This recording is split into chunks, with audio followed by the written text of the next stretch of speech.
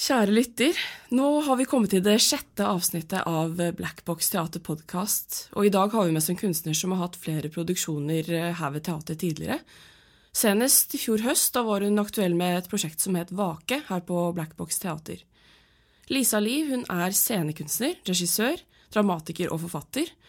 I 2015 fikk hun Hedda-prisen for særlig kunstnerisk innsats for forestillingen Bloom Hotel. Og i år så ble hun tildelt Ibsen-prisen for sceneteksten Mare.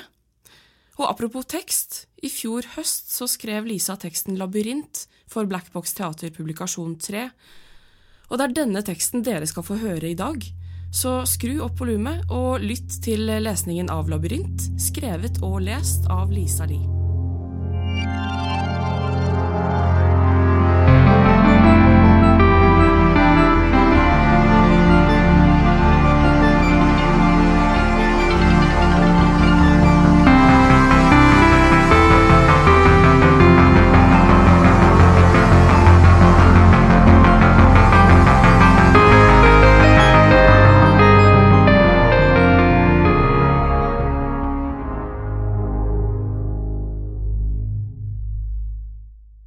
Jeg var 4 år, og filmen The Labyrinth hadde kommet ut. Jeg var for liten til å få se den på kino, men vi leide videoboks, og det var en fantastisk film med labyrinter og gobliner, og tyveri av søsken og maskeradeballdansing i onde krystallkuler. Og jeg så David Bowie for første gang. I hvite tights, tung sminke og halvmeter høyt hår, og innså at det er verdens mest sexy menneske. Ja, jeg tenkte faktisk det. Sexy på en inspirerende måte, tiltrekkende på en eksplosiv måte. Med tanke på utstråling og fremtoning var hen androgyn, storslått og lovende i forhold til verden. At den ville ha intensiteter og hemmeligheter å by på. Det goblinkongen lova var av det gode, det frie, det fantastiske. Jeg tok opp sangene på kassett. Jeg så den filmen i loop, og faren min, som hadde lagt merke til min besettelse, ga meg Let's Dance på kassett. Jeg ble umiddelbart skuffet over bokseren på coveret. En bokser med blondt krøllet kort hår, shorts og boksehandsker i et rødt truende miljø. Hvor ble det av det fantastiske universet som jeg hadde fått innblikk i gjennom filmen? Stedet som stadig overrasket meg. Jeg har alltid interessert meg for obskur historie, okkultisme, eventyr, myter og mysterier. Jeg leste tidlig ut fantasyavdelingen på Folkebiblioteket i Trondheim, og det som slo meg var at det var et mønster der som jeg hverken kunne eller ville være enig i. Det er noe tvangsmessig over fantastiske dimensjoners tilbaketrekning inn i tåka. De driver sørgmodig bort for alltid og forblir lukket for oss. Som i Narnia eller Mists of Avalon. Som om vi prøver å dempe og forklare skuffelsen over verden som et mørkt og trist sted, der alle har hverdagslige behov og dårlig skjulte egoproblem som fører til verdens undergang. Et tema som i og for seg er storslått nok, men som leder til en kollektiv oppgivelse av å forestille seg alternativ. Om ikke engang fantasien kan redde oss, eller om vi ikke engang kan redde oss i fantasien, som for å kunne møte ditt barns enorme skuffelse over verden som den er, kom skuffelsen i forveien. Virkeligheten er sånn fordi magien blødde ut. Heine Müller snakket i et intervju om at teater ikke nødvendigvis skulle beskrive utopier, men å gjennom dystopi peke mot utopi, fordi man vil ønske seg utopi for å komme ut av det helvete som beskrives. Jeg vil dra magien inn i verden igjen. Det har jeg alltid villet. Gå for pose og sekk. Magien er jo der. Den venter på oss, du kjenner den. Den dro aldri noe sted, og vi ble aldri kastet ut av paradiset. Men vi klager så høylytt at gudene begynner å bli lei av oss. Og vi lytter ikke lenger. Deleuze snakker et sted om den blå paradisfuglen, der de ulike typene i varierende grad av blå fjærdrakt dekorerer paradeplassen sin for å tiltrekke hundfuglenes oppmerksomhet. Og de typene av denne fuglen som er minst blå i fjærdrakten er den som mest besatt av å dekorere. Og han trekker fra det her parallellen om at kunst skapes ut av mangel. At det noe man trenger dra inn og manifestere og sementere gjennom gjentagelse i verden. Opplevelsen av at andre steder og tilstander mulig, at de levd. Da jeg vokste opp i Trondheim på 80-tallet, drev faren min en klubb i kjelleren. Den varte i 9 år fra jeg var 4, og det var en klubb for innvandrere fra alle mulige steder. Hver fredag 40 ulike nasjonaliteter. Jeg husker maten, luktene, kortspillet idiot som jeg ydmyket de voksne med, og jeg husker festene. Jeg husker å våkne og lete etter mamma og gå ned trappa i nattkjolen og åpne døra inn i en helt annen verden, tettpakket av kropper i godt humør og klare farger fra veggene og klærne. En varme som skyller over deg. Veggene dekket av plakater, og i det ene hjørnet et bilde som av uforklarlig grunn snakket til min dypeste, mest irrasjonelle frykt. Jeg klarte ikke å slutte å se på det bildet. Det var bittelite. Som revebroderiet på min kjære morfars genser, som jeg også gikk i stor bue utenom. Min far husker dørhåndtaket bevege seg før jeg plutselig sto der igjen, på jakt etter menneskelig varme, som en vampyr som må inviteres inn for å forstå at dørterskelen ikke uoverstigelig. Klubben, som het Kosmopolit, deltok i bykarnevalet. Jeg vet at vi var med 2 år på rad tidlig på 80-tallet, og at stemningen var høy i opptogene, og at vi hadde kostymer, lastebiler, laget store masker av pappmasjé og hønsenetting, og at jeg savnet det da det ble bort. Mange år senere forstod jeg at karnevalene hadde gått konkurs, og at de aldri ville komme tilbake. Ikke på den måten i alle fall. Og jeg husker at jeg ikke visste her da jeg var liten, og at vi hadde en grønn ørelappstol som jeg satt i og ventet i, utålmodig gjennom flere års mai og juni, og kunne ikke skjønne hvor karnevalet hadde blitt av. Det hadde vel trukket seg tilbake inn i tåka sammen med alvelandet. Kunst skapes av lengsel etter det man hadde og som glapp og som må skapes igjen, så vi kan leve der. Kunst lengsel etter å koble seg på det man savner, og foreslå. Jeg husker også at i den samme ørelappstolen hadde jeg en mystisk opplevelse, at meningen med livet plutselig ordløs og tindrende klar som kaldvann, rast ned i meg som en kavalkade av bilder, og alt jeg husket av det øyeblikket etterpå, var at det var så pinlig enkelt at vi aldri ville kunne se det. Og jeg husker et hvitt stakittgjerde i en amerikansk kulissegate og en hund utenfor, at det var noe med den hunden. 80-tallet slo over i 90-tallet da jeg fant Ellos-katalogen i postkassa og ble gjennomsyret av en grunnleggende angst. Jeg skjønte ikke hva det var eller hvorfor, men jeg skjønte at noe hadde endret seg og at noe hadde gått fryktelig feil. Nesten umerkelig over natta var moroa slutt og skulle vike for ensfarget tights i pastell og småblomstrete, uformelige skjorter. Hvor ble det av heltene og heltinnene mine fra den senbarokke 80-tallsperioden der alt var lov og folk hadde humor og varme og var mangefasetterte og ustabile skapninger? Følelsen av at alt var lov ble erstattet av en form for mental uniformering i bildene som omga oss. Hva hadde skjedd? Hvor ble alle helter av? De gikk hjem igjen. Stå opp igjen. Jeg skjønte mange år senere at det var AIDS som hadde skjedd. Det var den store katastrofen blant mange andre som drepte humoren og varmen og det uhøytidelige, utprøvende, risikotagende, storslagne. Og jeg savnet det, og bar det i meg som frø.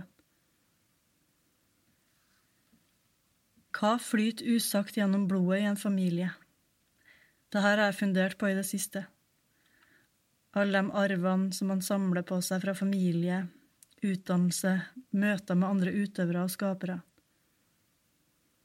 Pappas fascinasjon for situasjonistenes aksjonisme og strategier som psykogeografi og détournement og dérive, og min mors kunnskap og interesse for surrealistene, og min franske oldefars interesse for selvhypnose og psykoanalyse, Han var psykoanalytiker, filosof, skribent og poet, og han var en av de første som jobbet med selvsuggesjon.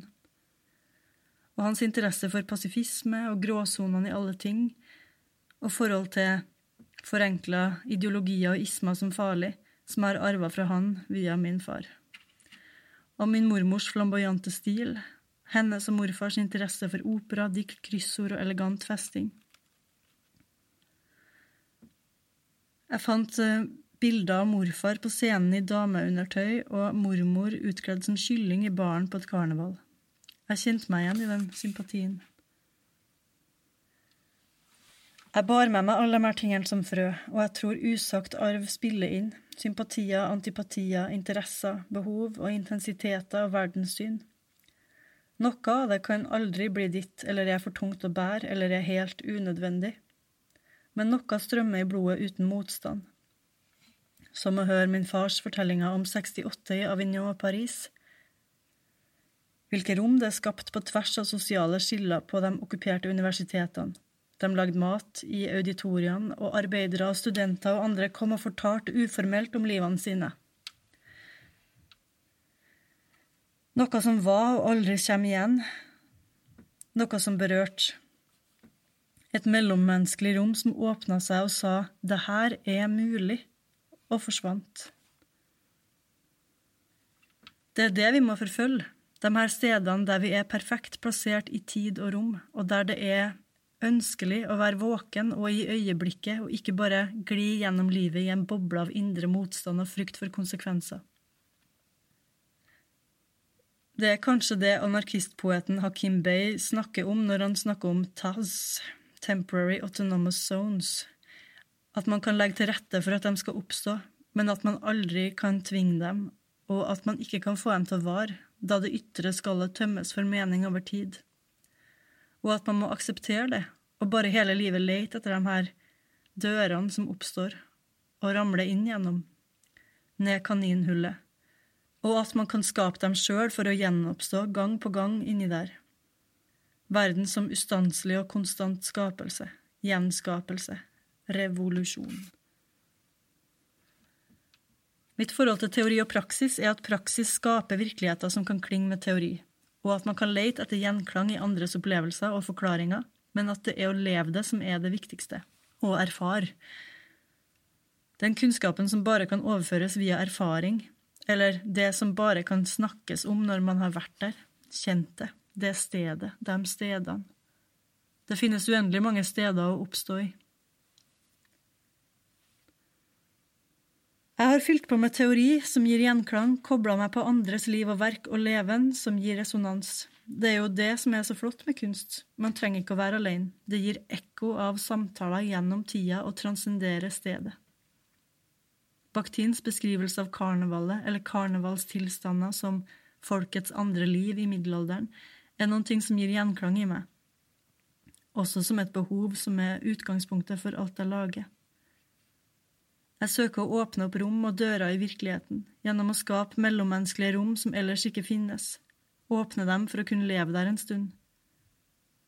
Kunsten er ritualet som virkeliggjør denne dimensjonen, gjennom å igjen leve der, som å komme hjem til et sted som bare finnes i minnet og leve ut de delene av våre liv som tilhører de stedene. Å være mer, å være fler, å sprenge selve, og miste kontrollen over hvordan det framstår, og bli komplisert, uregjerlig og fylt av en annen logikk, som ligner drømmers logikk, og som drives av nødvendighet, med lyst og vilje som kompass. Jeg tror vi trenger det mer enn noensinne, eller at vi alltid har trengt det, å bruke vår meningsskapende tilbøyelighet og kapasitet til å forstå irrasjonelle strukturer, og bygge mening sammen, som ikke nødvendigvis skal noe annet enn å være en utstrekning av våre psyker, med alle våre behov, ønsker og frykt, og vev virkeligheter sammen i ting som forsvinner i øyeblikket det er over. Møtes som fremmede. Til fremmede kan jeg gi så mye, for de vet ikke hva de får. Å møtes som fremmede, og om vi ikke er fremmed, blir det igjen og så møtes. Ikke behøve å opprettholde historien om deg selv eller en konsistent fasade av sannsynlige handlinger og reaksjoner. Å være fri. Så mye i livet virker kjent, som havet, som sex, som Eiffeltårnet før du har sett det fra foten av bygget. Så det genuint ukjente er en gave. Positive overraskelser er noe å trakte etter. Det å bygge lag på lag av muligheter, legge pinner i kors til det oppstår korsveier som Hekates logikker stiger opp fra. Jeg husker prøver der vi lot oss overrumple og overraske. Hva er det her? Vi har ikke sett det før, ikke levd det før, men det er noe her som gir gjenklang, som vibrerer i oss og bygger oss ut.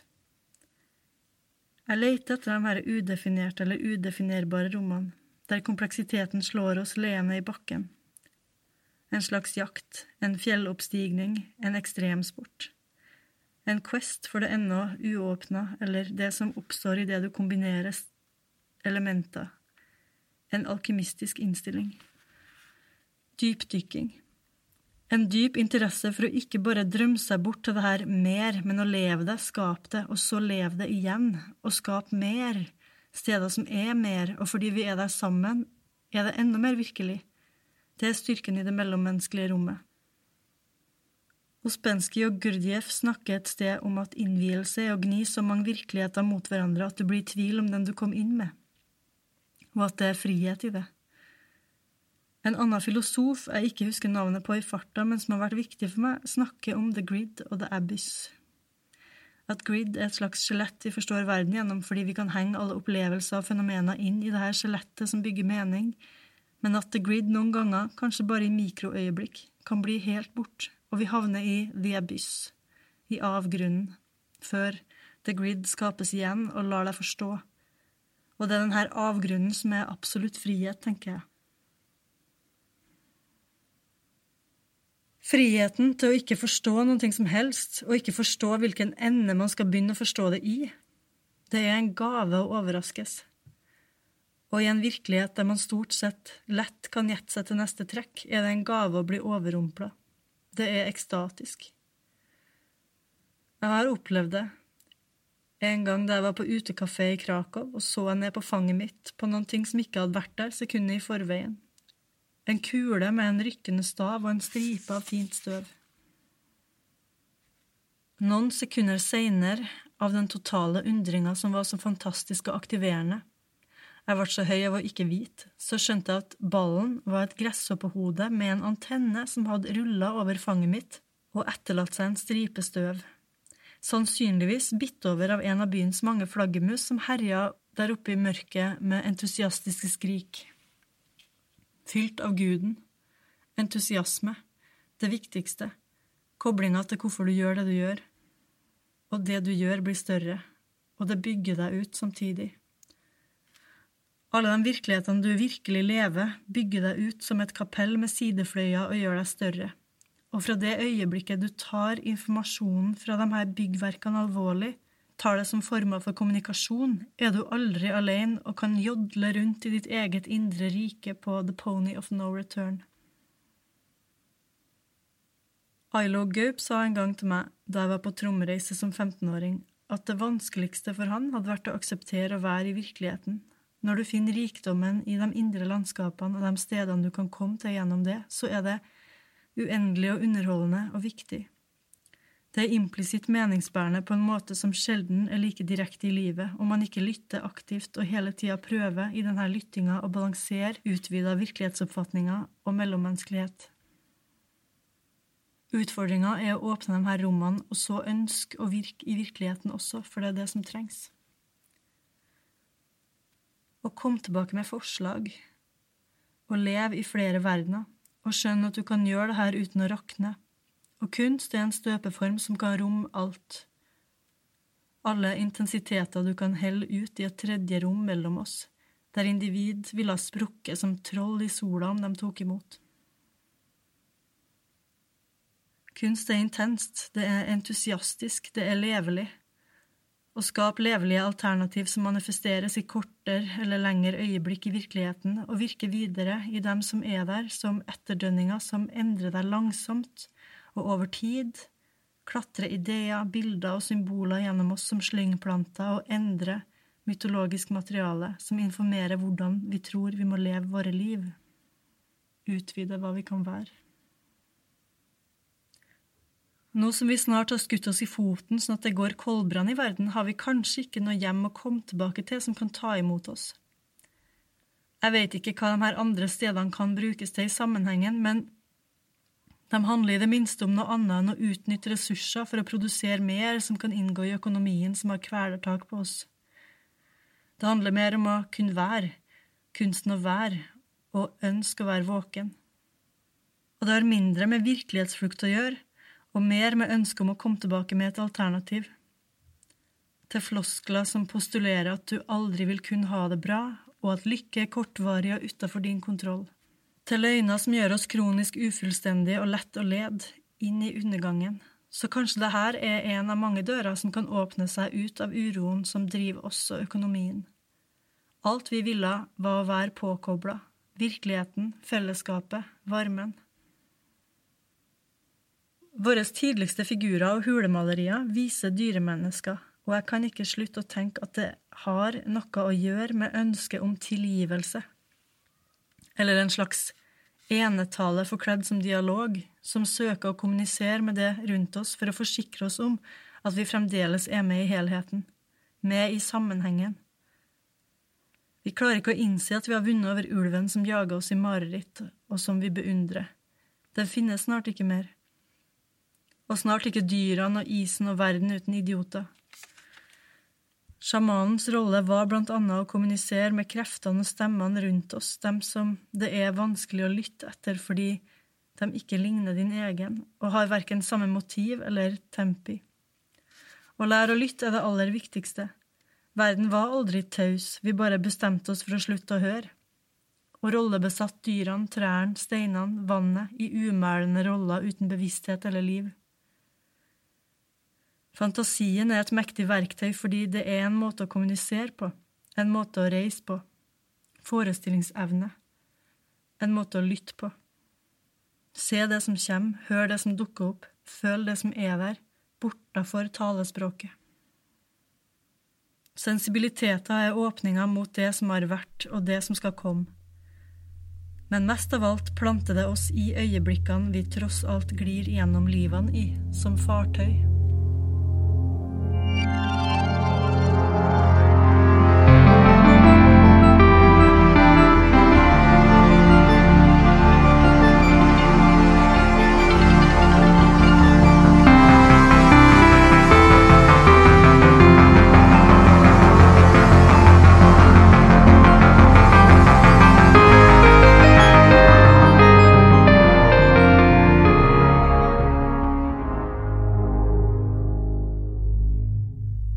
Hørte Lisa Lee lese teksten Labyrint, skrevet for Black Box Teaterpublikasjon 3. Til deg som lytter, takk for at du hørte på. Vi setter veldig stor pris på tilbakemeldinger, så du må gjerne bruke hashtaggen vår BBTpodcast i sosiale medier. Lurer du på hvor scenekunstnere henter inspirasjonen sin fra?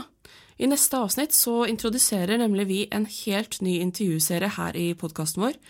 Da skal vi invitere kunstnere inn i radiostudioet vårt for å slå av en prat om hva det er som inspirerer dem i det kunstneriske arbeidet. Kanskje er det en spesiell hendelse, eller en forestilling, eller en film som har gjort inntrykk på dem.